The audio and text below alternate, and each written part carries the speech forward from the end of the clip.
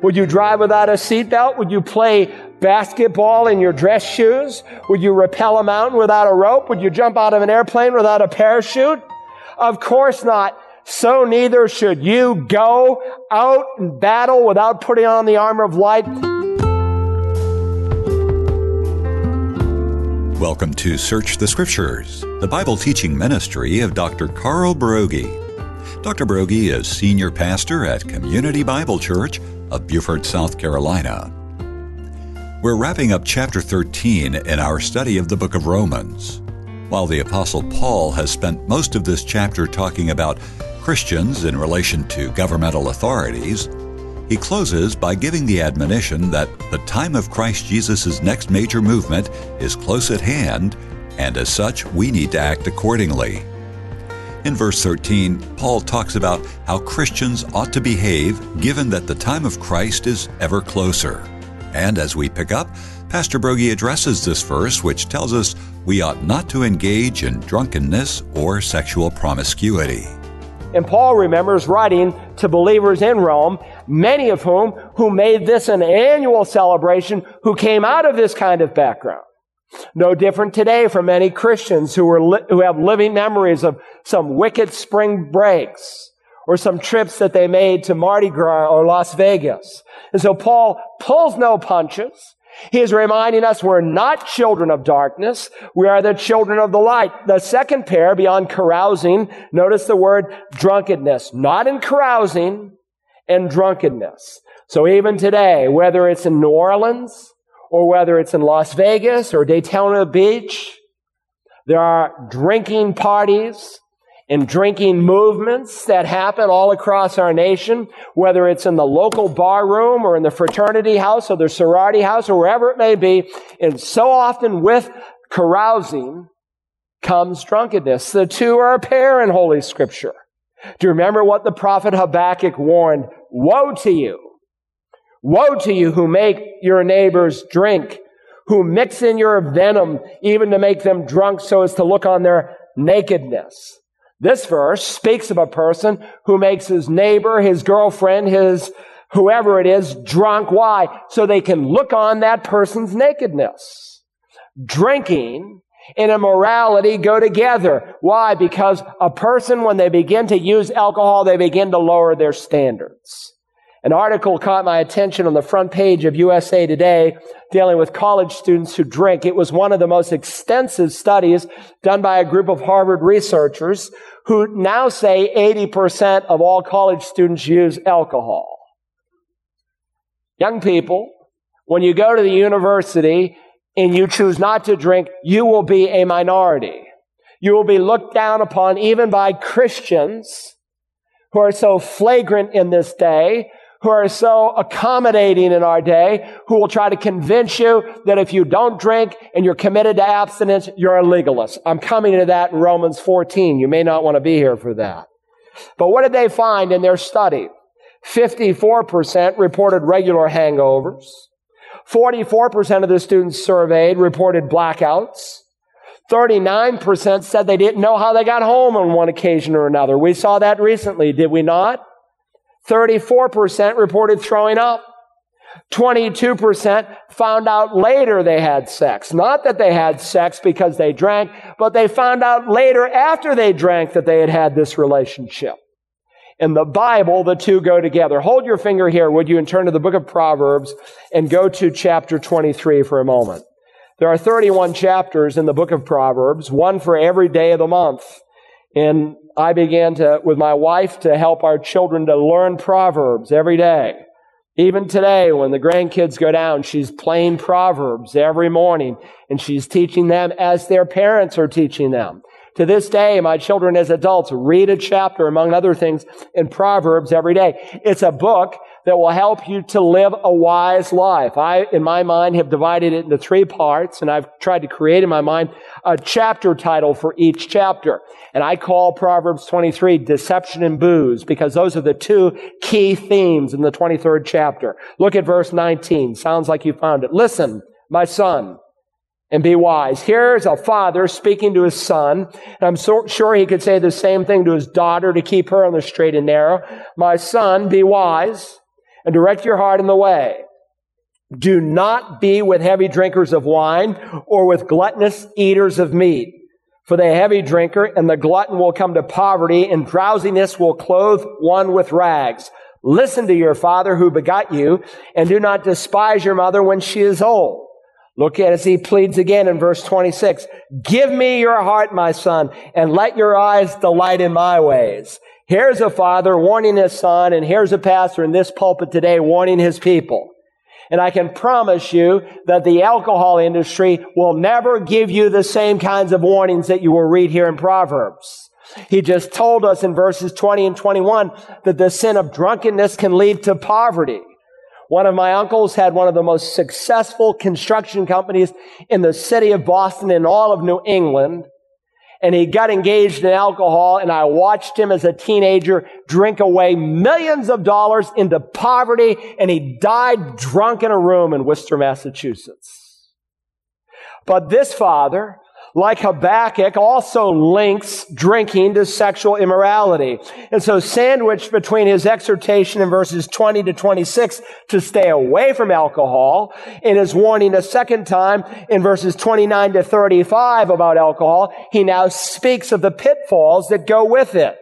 Look, if you will, at verse 26 again. Give me your heart, my son, and let your eyes delight in my ways. That's a great thing for a dad to be able to say.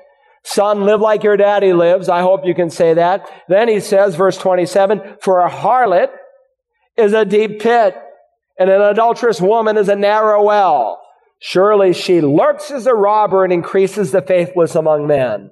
And then again, he immediately picks up the refrain on alcohol again. This father, thinking and writing under the inspiration of God the Holy Spirit, links the two together. He's saying, in essence, son, if you drink alcohol, it will cause you to go into the sin of immorality. And there's nothing quite like alcohol that will cause a person to lose control of his mind, to lose control of what he ought to do, where that lower, baser, sinful nature kicks in. Evil men have always known that if you want to seduce a woman, you get her drunk, and things that an otherwise virtuous woman would never do, she would do when she's drunk. And when people start drinking, they start losing control. As a pastor, I cannot tell you how many people, because the entry level for so many people into the church today is a crisis in their home. Why did you come? Well, because my wife, my husband committed adultery. Give me the details. They went out with the boys. She went out with the girls to the bar, and they began to drink. And before you know it, they were immoral. That's the first pair. He links them together, carousing in drunkenness. Look at the second pair. Let us behave properly as in the day, not in carousing and drunkenness. Then he says, not in sexual promiscuity and sensuality. Now, these two are closely associated like the first pair. The first word here, sexual promiscuity, translated immorality or sexual impurity, depending on your Bible, is the Greek word koite. It refers to a bedroom. The King James renders it not in chambering. Sometimes the word is used in a positive way, like of the marriage bed. But very often it's used in a negative way. And so today we even use the expression, well, he went to bed with her, speaking of sexual promiscuity. Not in sexual promiscuity, and then he adds, in sensuality. And this is an interesting word because it's a word that refers to shameless sensuality. The King James calls it wantonness. And it's everywhere around us. It's staring us in the face. There are a few movies today that are produced that do not have this kind of sensuality that is shameless behind it. It's in the teen magazines that little girls are reading. It's in the women's glamour magazines. It's in the men's sports magazines. Sensuality is all over the internet. It is all over the television. It is all over in the music that people are listening to. And again, he uses a particular Greek word that speaks of someone who's not only captivated by their sexual immorality, but they are shameless about it. And that's our day. People promote it in such a way that they are shameless about it. Like in the prophet Jeremiah's day, there are no more red faces. He said no one even blushes anymore over sin. The things that used to cause people to blush, they now laugh and entertain themselves on. And so here's a digression that Paul is describing. First, a person joins a party of sorts. He gets drunk. He commits some kind of immoral sexual act. And he comes to the point where he becomes shameless about his behavior. And he has no problem telling you about it, about exploiting others and laughing about it. And let me just address the dads for just a moment. Dad, you are called to be the leader, the protector, and the provider for your home, not just in the physical realm, but the protector in the spiritual realm and the provider in the spiritual realm. And if you let this kind of sensuality in your heart first, it will come into your home. You will lose the spiritual steel in your spine that you need. And before you know it, it will be through the TV. It will be in the music. It will be in the internet. And you will fall asleep spiritually. And you will not have the backbone to protect your wife and your children. Let me ask you a question. Why do you think there is so much adultery amongst even Christian people? It doesn't just happen. There's a process that leads up to that. Most of you men and women would want your spouse to be faithful to you until death breaks the relationship. Is that not true? Of course it is. Well, you better hold each other accountable. You say, well, that would never happen in our marriage and in our home. You tell that to the woman I counseled this week who calls me up and tells me that her husband of 20 years left her for a younger woman. There's a process, and he says, lay aside the garments of carousing and drunkenness, of sexual promiscuity and shameless sensuality. Notice the third category, not in strife and jealousy. I think this is interesting that he puts this at the end, because you see there's a lot of church people who read these 6 sins and they say, well, I've never been drunk. I've never been unfaithful to my wife. But they're characterized by contention, by bickering, by petty disagreements. Notice these 2 terms. The first word is strife or quarreling or discord, depending on your translation. It's a Greek word that speaks of a contentious, argumentative kind of person. A person who's driven to prevail over others. There's a man in the New Testament. He's found in 3 John 1:9. His name is Diotrephes. And he sought, the Bible says, to be first. It was either his way or the highway. There's a lot of people like that who come to the church, and they are people of strife. Notice he says, though not in strife, and then he adds, and jealousy. And these 2 are a pair. The word jealousy here is the Greek word zelos. You can hear our English word zeal.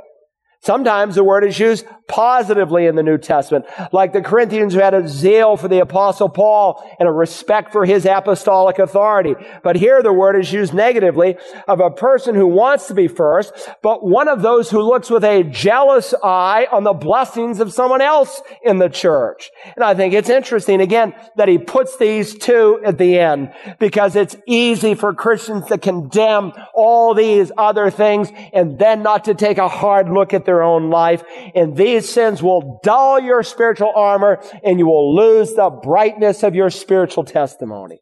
Listen, what time is it? It's time to wake up. It is time to get up. Third and finally, it is time to dress up. It's time to dress up. Look now, if you will, at verse 14. But put on the Lord Jesus. Put on the Lord Jesus Christ and make no provision for the flesh in regards to its lust. Once again, Paul tells us to put on something and put away something. Put on the Lord Jesus. That's a command. That's not an option. Remember, verse 13 is to represent who we were. Verse 14 is to represent who we now are. And so Paul says to put on the Lord Jesus. Now, obviously a metaphor. You cannot literally put on the Lord Jesus, but it's a metaphor they would have well understood in the first century, Jew and Gentile alike. It's used in the Old Testament scriptures. It speaks of our justification. When we are saved, God gives us a robe of righteousness. Last week we studied 2 Corinthians 5. It says, He, the Father, made Him, Jesus, who knew no sin. He was the sinless Son of God, tempted in all ways as we, but He never sinned. He made Him who knew no sin to be sin on the cross. On the cross, He bore our sin in His righteous, sinless body. He became sin. Why? Here's the reason. So that we might become, because we weren't before, that we might become what we need, the righteousness of God in Christ. Everyone in this room is either clothed in Christ's righteousness and therefore called a saint. It's not something you earn. It's a gift that you receive by faith. You're either in Christ, prepared for heaven, prepared to have a relationship with God, or you're out of Christ, spiritually dead. And if you die out of Christ, you will die eternally lost without a Savior under the wrath of God. That is the robe of righteousness given at salvation. And so Paul says to the Galatians that you have clothed yourselves, past tense, with Christ. Isaiah the prophet said, I will rejoice greatly in the Lord. My soul will exult in my God, for He has clothed me with garments of salvation. He has wrapped me with a robe of righteousness. That's justification. That's your new position. Now He is calling us to sanctification here in verse 14. He is calling us to put on Christ, which means this is a choice not to wear the deeds of darkness, but to wear the deeds of light. He said to the church at Ephesus, you were formerly darkness, but now you are light in the Lord. Walk as children of light. We are not to wear the robes of darkness. Yesterday, I was cutting my grass, really cutting up the leaves. About 15 years ago, Bill Ashton convinced me. He said, I'm not raking any more leaves. I said, you're not? He said, no, I'm just going to grind them. And I've been doing it for the last 15 years. I said, I've raked my last leaf. I'm going to grind them into oblivion until they disappear. And that's what I do.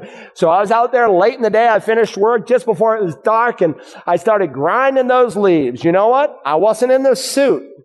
I went to my closet this morning and I saw, what suit should I wear? It's got to be different from last week, because you'll criticize me otherwise. So I put on a different suit. But I didn't go out there in my suit yesterday grinding the leaves. Paul is saying, listen, you need to wear appropriate clothing. What are you wearing this morning? Are you wearing a suit of darkness or clothing of light? Paul says, put on, notice, the Lord Jesus Christ. The Lord affirming His deity. He is Lord. He is King. He is Master. He is Jesus. He is Yeshua. He is human. He is the God-man who came to save us, who pitched His tent among us that we might understand what the Father is like. And He is Messiah. He is Christ. He is the one who would die for us. Put on the Lord Jesus Christ. Wear Him everywhere you go. And then he says negatively, and make no provision for the flesh, for the sin nature, in regards to its lust. Two key words here, provision and lust. Interestingly, the word provision, we've already seen it in noun form. It's the word mind. But here it's in verbal form, and it literally means to think beforehand. What is Paul doing when he says, make no provision for the flesh? He is reminding us that sometimes we plan sin. He is reminding us of the dark side of our fallen nature. Oh, we say we just fall into sin. Sometimes you do, but it's not typically that way. Typically, God's people plan sin. So you hook up the cable movie channel and you say, why did I watch that? You go to lunch and you begin to spend time with someone to whom you are not married, and you say, why did I commit adultery with her? You plan sin. You make a provision. You give forward thought to what you're going to do. He said, don't do that. Make no provision for the sin nature in regards to its lust, epithumia. The word is used both negatively and positively in Scripture.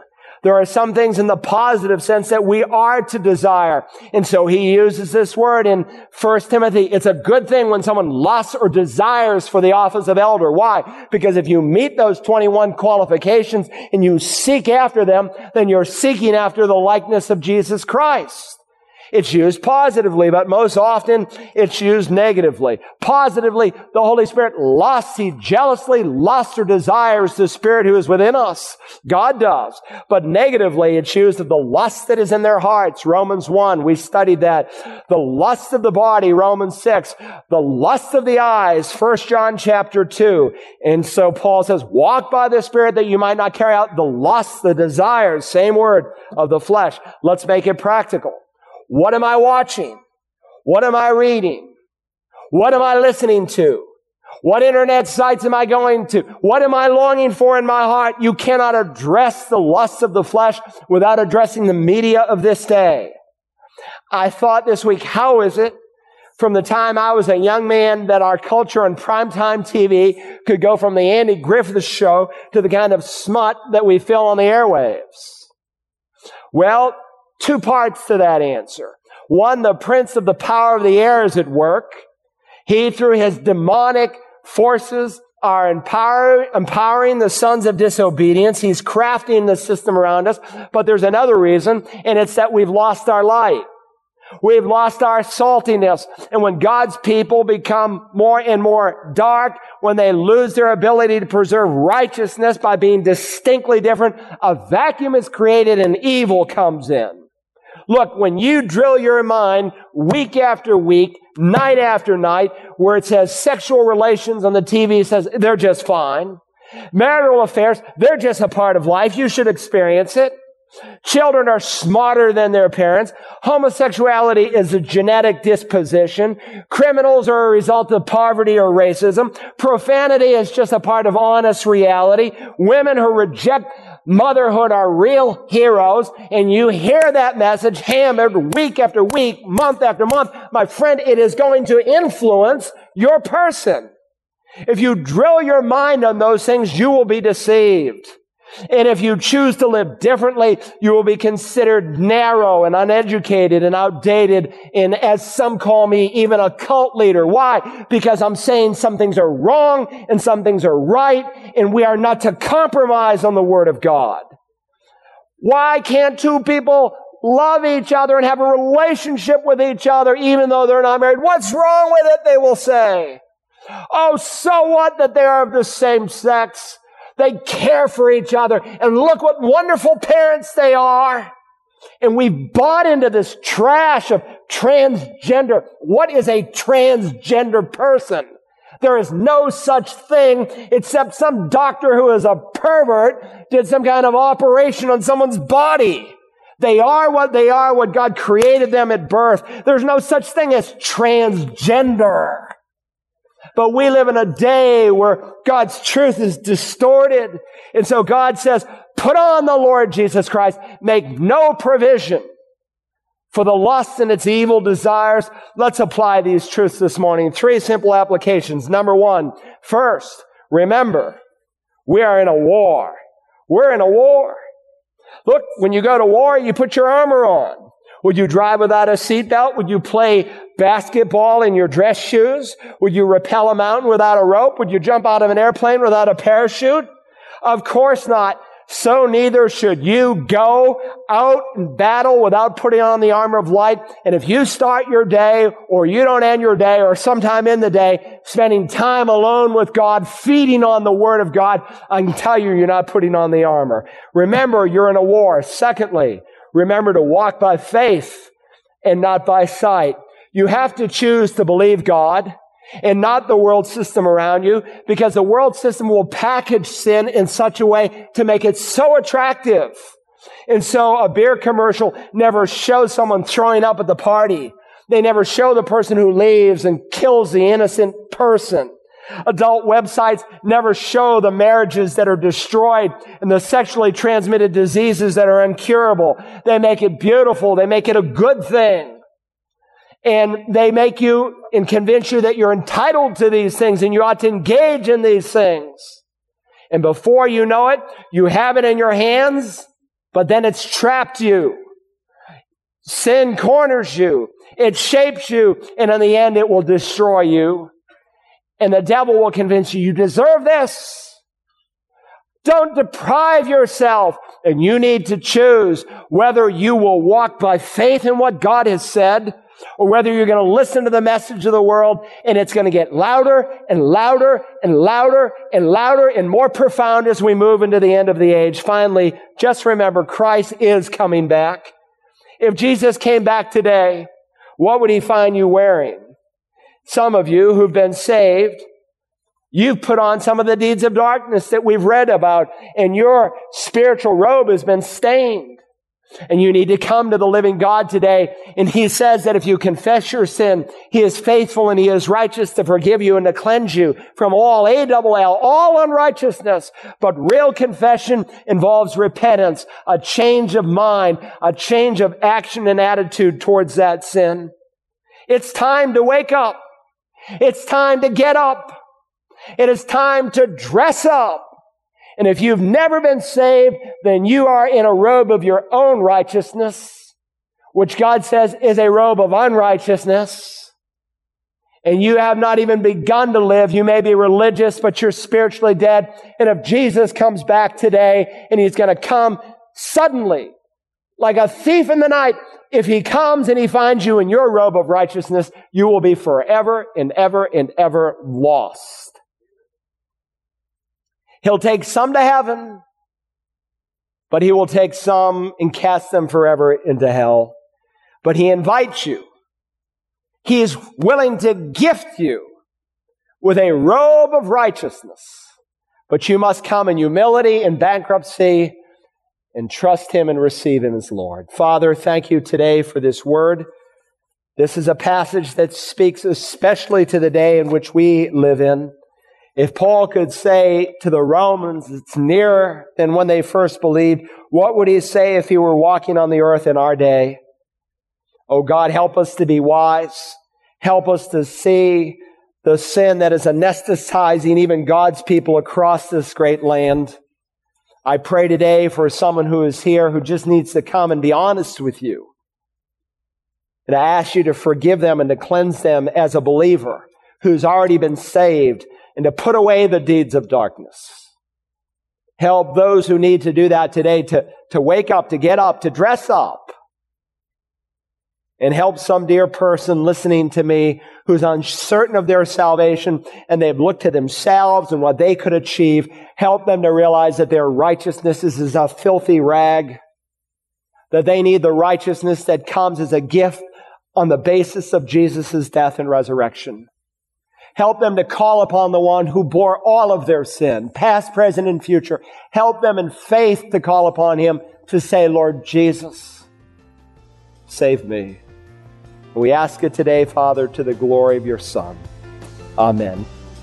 Whether it is drunkenness and sexual promiscuity or strife and jealousy, we cannot fight temptation in our own strength. We must put on the Lord Jesus Christ and make no provision for the flesh.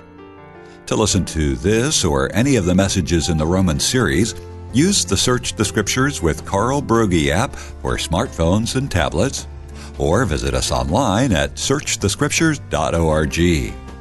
While you're there, you can support the ministry of Search the Scriptures by either a one-time donation or through ongoing support. Your generous contribution plays a role in providing biblical teaching and in helping to spread the gospel of Jesus Christ. To request today's program, God's Clock, on CD or DVD, call us at 877-787-7478. Our program number for today is ROM64. Tomorrow we move into Romans 14 and begin a look at gray areas. Join us then as we search the Scripture.